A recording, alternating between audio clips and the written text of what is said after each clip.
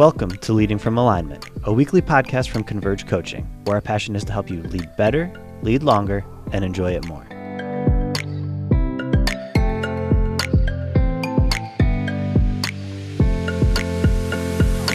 Hello again. Welcome to another episode of Leading from Alignment. My name is Jim Wiegand, and we're here with our friend, mentor, and coach, John Opalewski. How are you today, John? Hey, Jim. I'm doing great. It's good to be with you. I'm really excited about our subject today.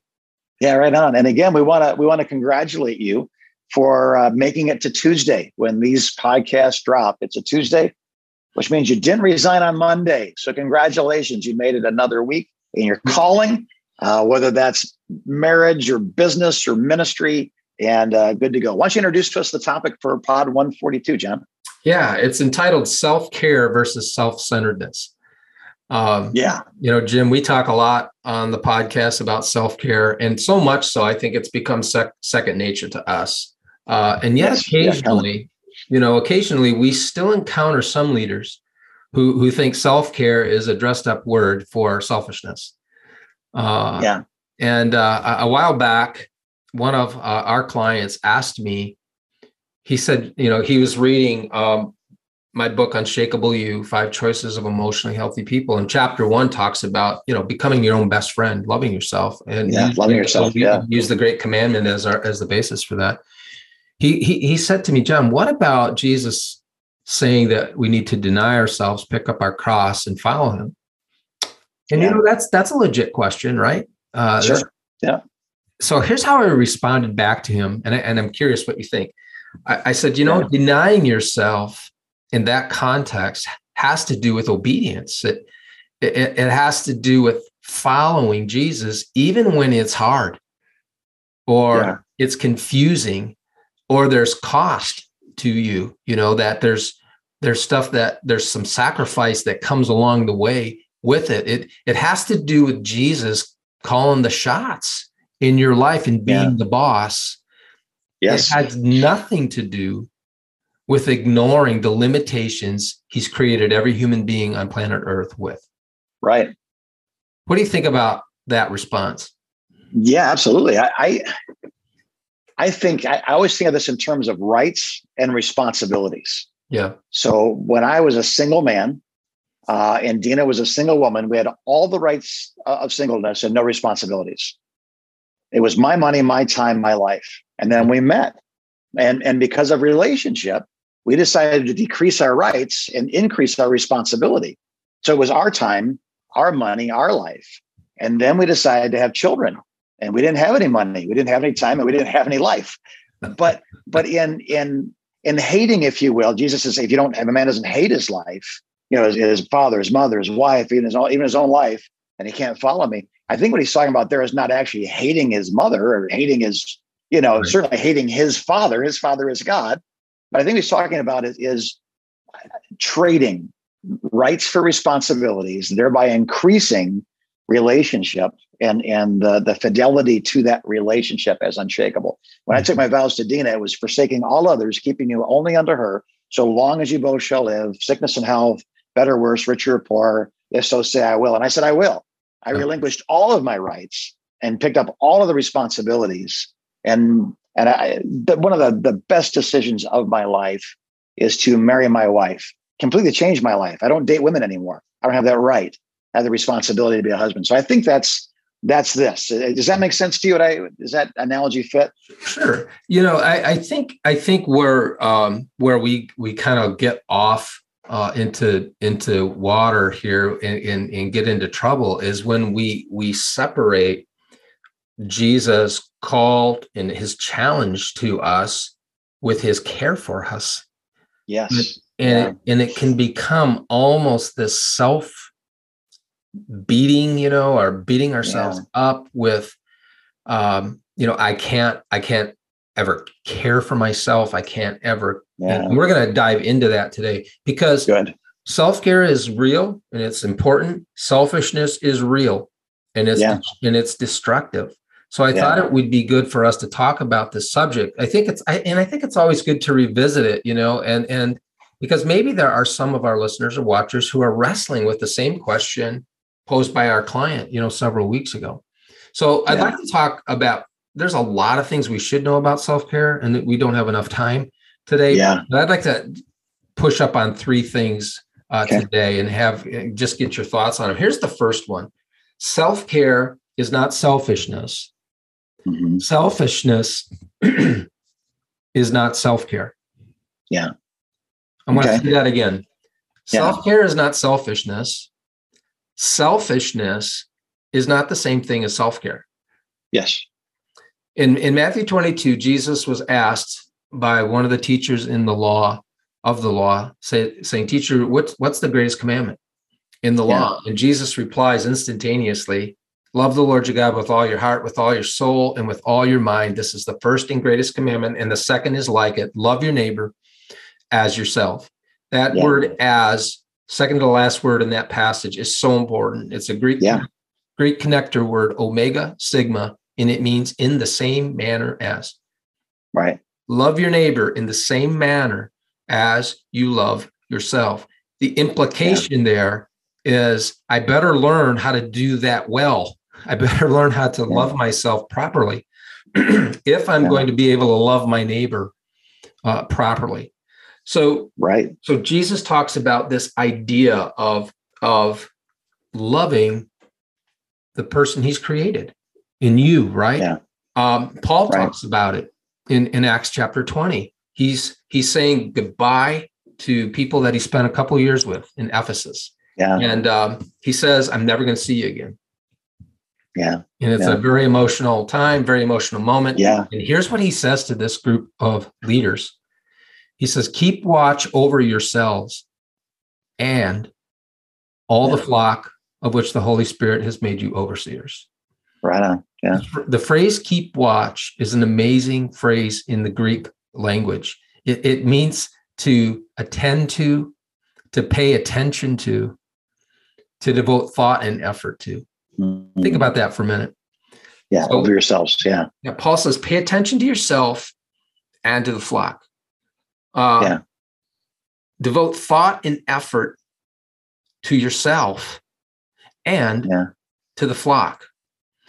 Here's where I think, hopefully this will make sense. Selfishness emerges when we believe the entire universe revolves around us. Yeah.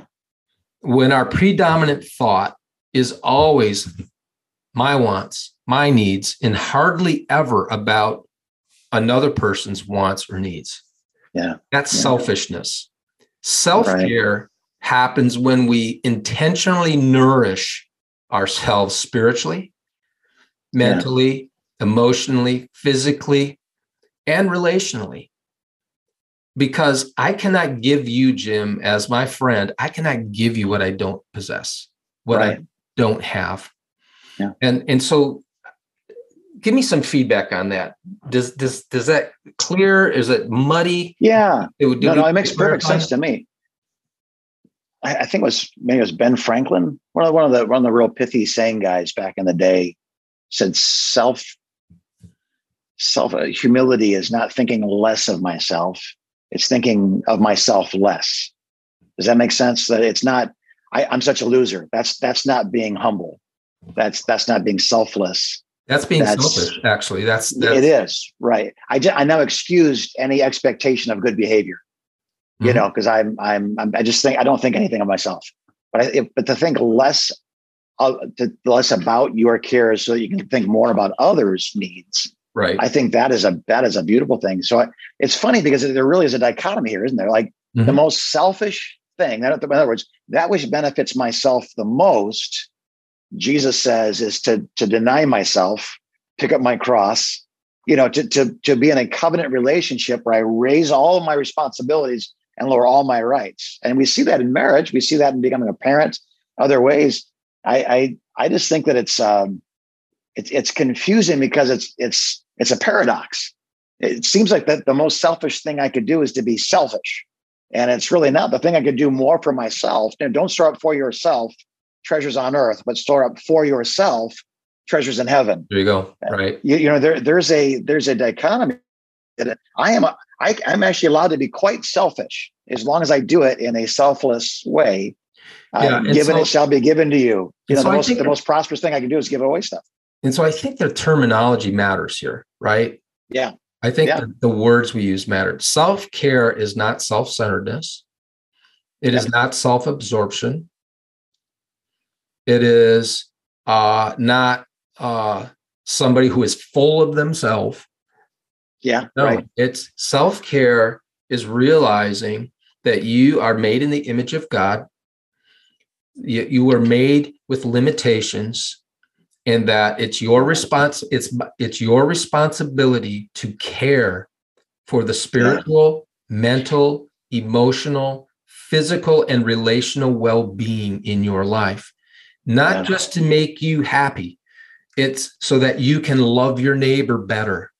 Yeah. Absolutely. Brilliant. And so brilliant. And so self-care is not, if you really are doing self-care God's way, it's not selfish. Not at all.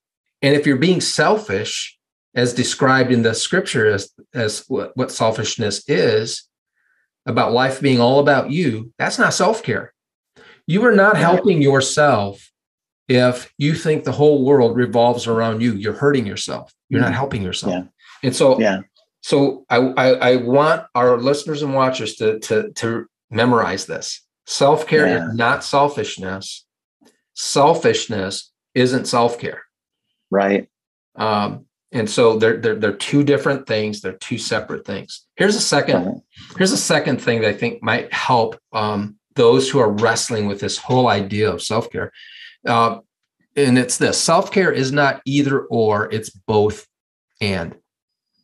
Okay. It's not either or, it's both and. Paul said in Acts 20, keep watch over yourself and the flock.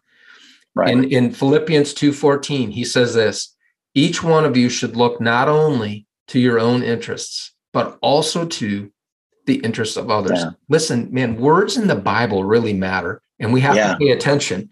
Yeah. Paul says, each of you should, he didn't say this, you shouldn't look to your own interests and only the interests of others. No, he says, you should look not only to your own interests, but also to the interests of others. So self-care means caring about others while at the same time caring for yourself. It's not either or, it's both.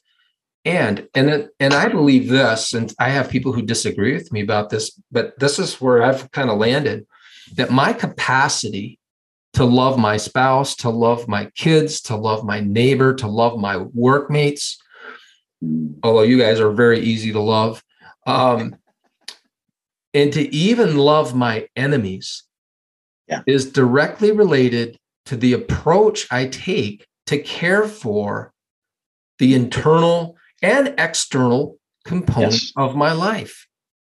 Agreed. If I'm a mess spiritually and emotionally and relationally and physically and mentally, it is very difficult for me to love you well. Yes.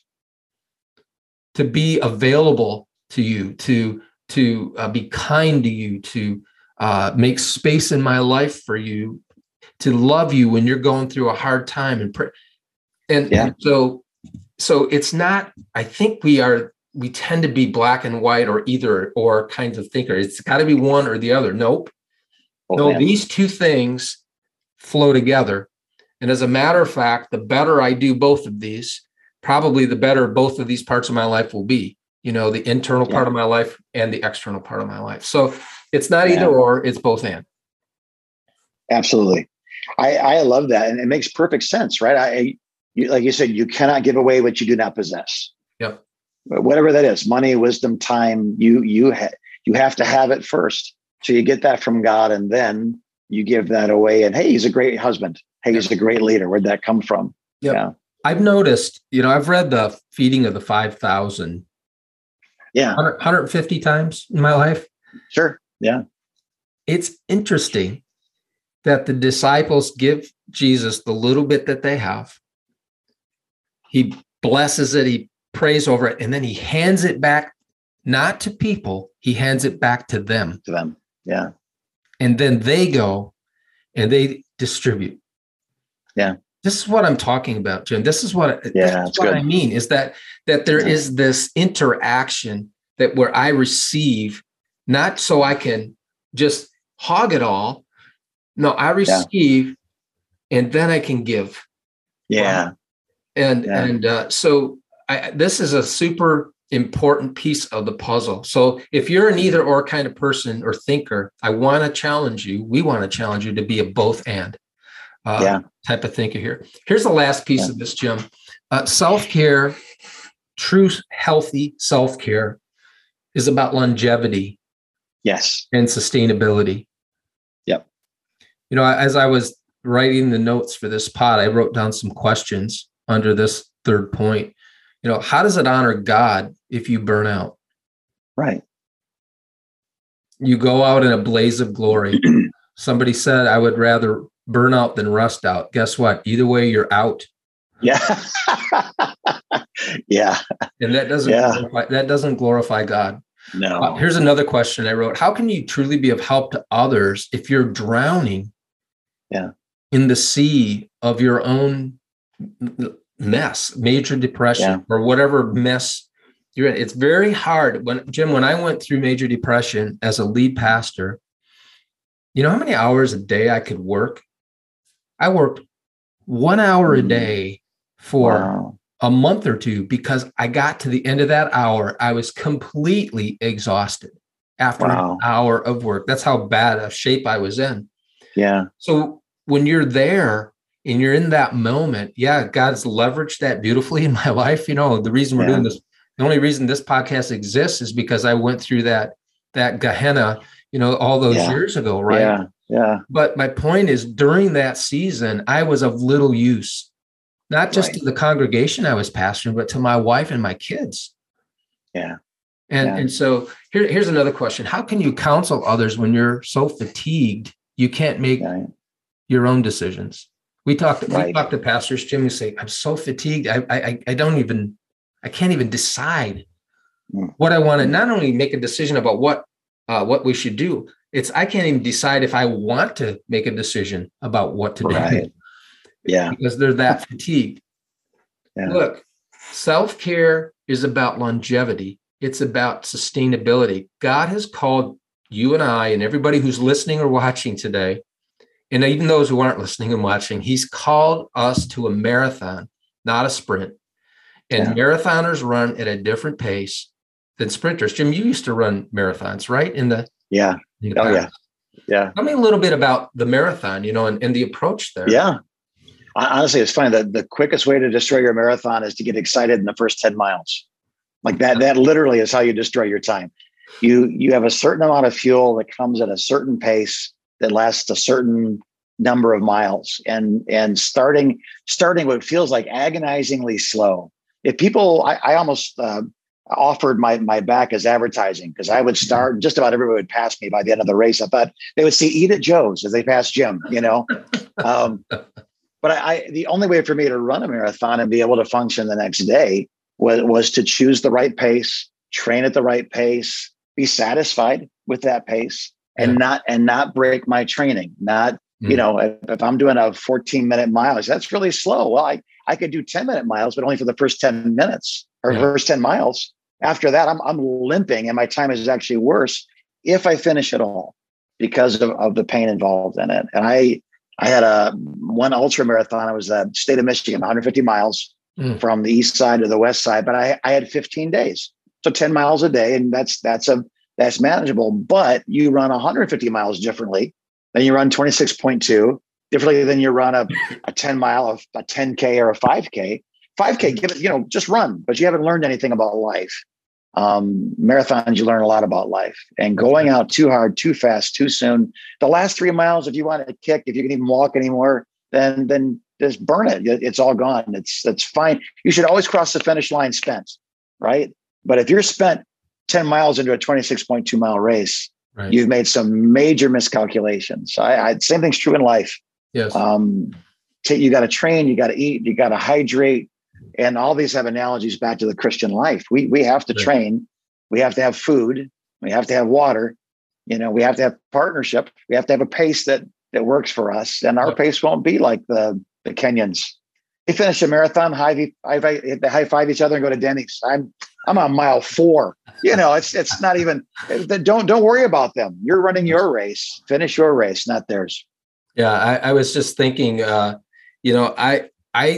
dislike running so much that I haven't even run a marathon in my mind. I've never even gone there mentally to think, what would that be like? No. I'm not a long distance guy at all. It's fun, believe it or not. Jim, I'd like to kind of bring this to a close here by saying this, that some leaders and some people have confused self-care with getting everything I want. Yeah, no. It's more about getting everything you need. Mm-hmm. Getting what you need in order to fulfill God's purpose in your life. Yeah. Getting and staying healthy so that you can be a genuine help and blessing to those who cross your path every day. Self-care isn't about getting everything you want. It's about getting what you need. Yeah. And listen, no one is responsible for that in your life as an adult. Yeah. You are. Right. As a leader, your board is not responsible to make sure you're getting what you need. Or they even have a clue what you need, right? I don't know what a farmer needs. I don't know what a welder needs. I don't know what a captain of an infantry unit needs. I know what a pastor needs. Yep. So they're all responsible for their rhythms. I'm responsible for mine. That's right. And so if you can think about it that way, we're not talking about selfishness. We're not talking about self-absorption. We're not talking about being narcissistic. We're talking about being intentional and taking ownership of the things that you need in order to fulfill whatever God has called you to do, whether it be in the marketplace or whether it be within the confines of a ministry. And so I hope that these 3 ideas that our listeners and watchers will find very helpful today and very clarifying. That's my hope. Yeah, right on. Well, thanks, John. I know at the end of this life, we're going to either hear well done, good and faithful, quality and fidelity, servant, or we're not going to hear that. And I know that that's the goal of everybody listening, is that at some point our master turns to us and kind of a heavenly high five. Yeah. You did it. I'm proud of you, kid. I love that moment. Finishing the race and having someone waiting for you at the finish line, giving you a sweaty, nasty hug. And, the reason you endure the pain of a fight, or the pain of a distance run, or the pain of faith, is the finish line and what happens afterwards, right? That Paul said, I've fought the good fight. I've finished the race. I've kept the faith.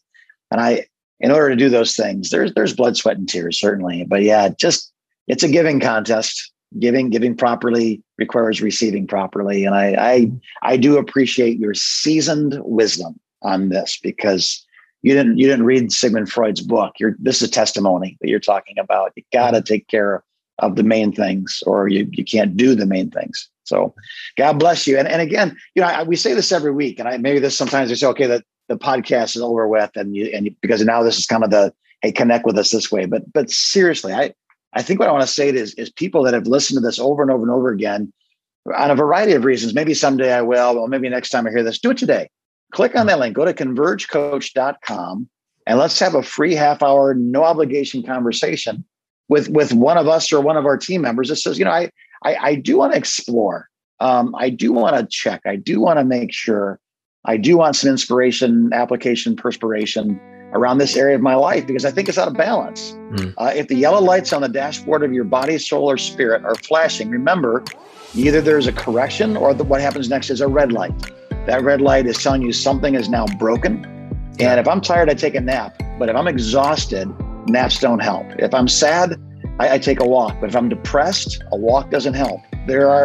We want to keep you healthy for the long term, finish the race. Well done, good and faithful servant. That's what we do. So go to convergecoach.com today. Click on that link. Let's spend some time. And we hope you'll join us again next week. Yeah. We love you guys. We're praying for you. We're cheering for you as you continue to lead from alignment.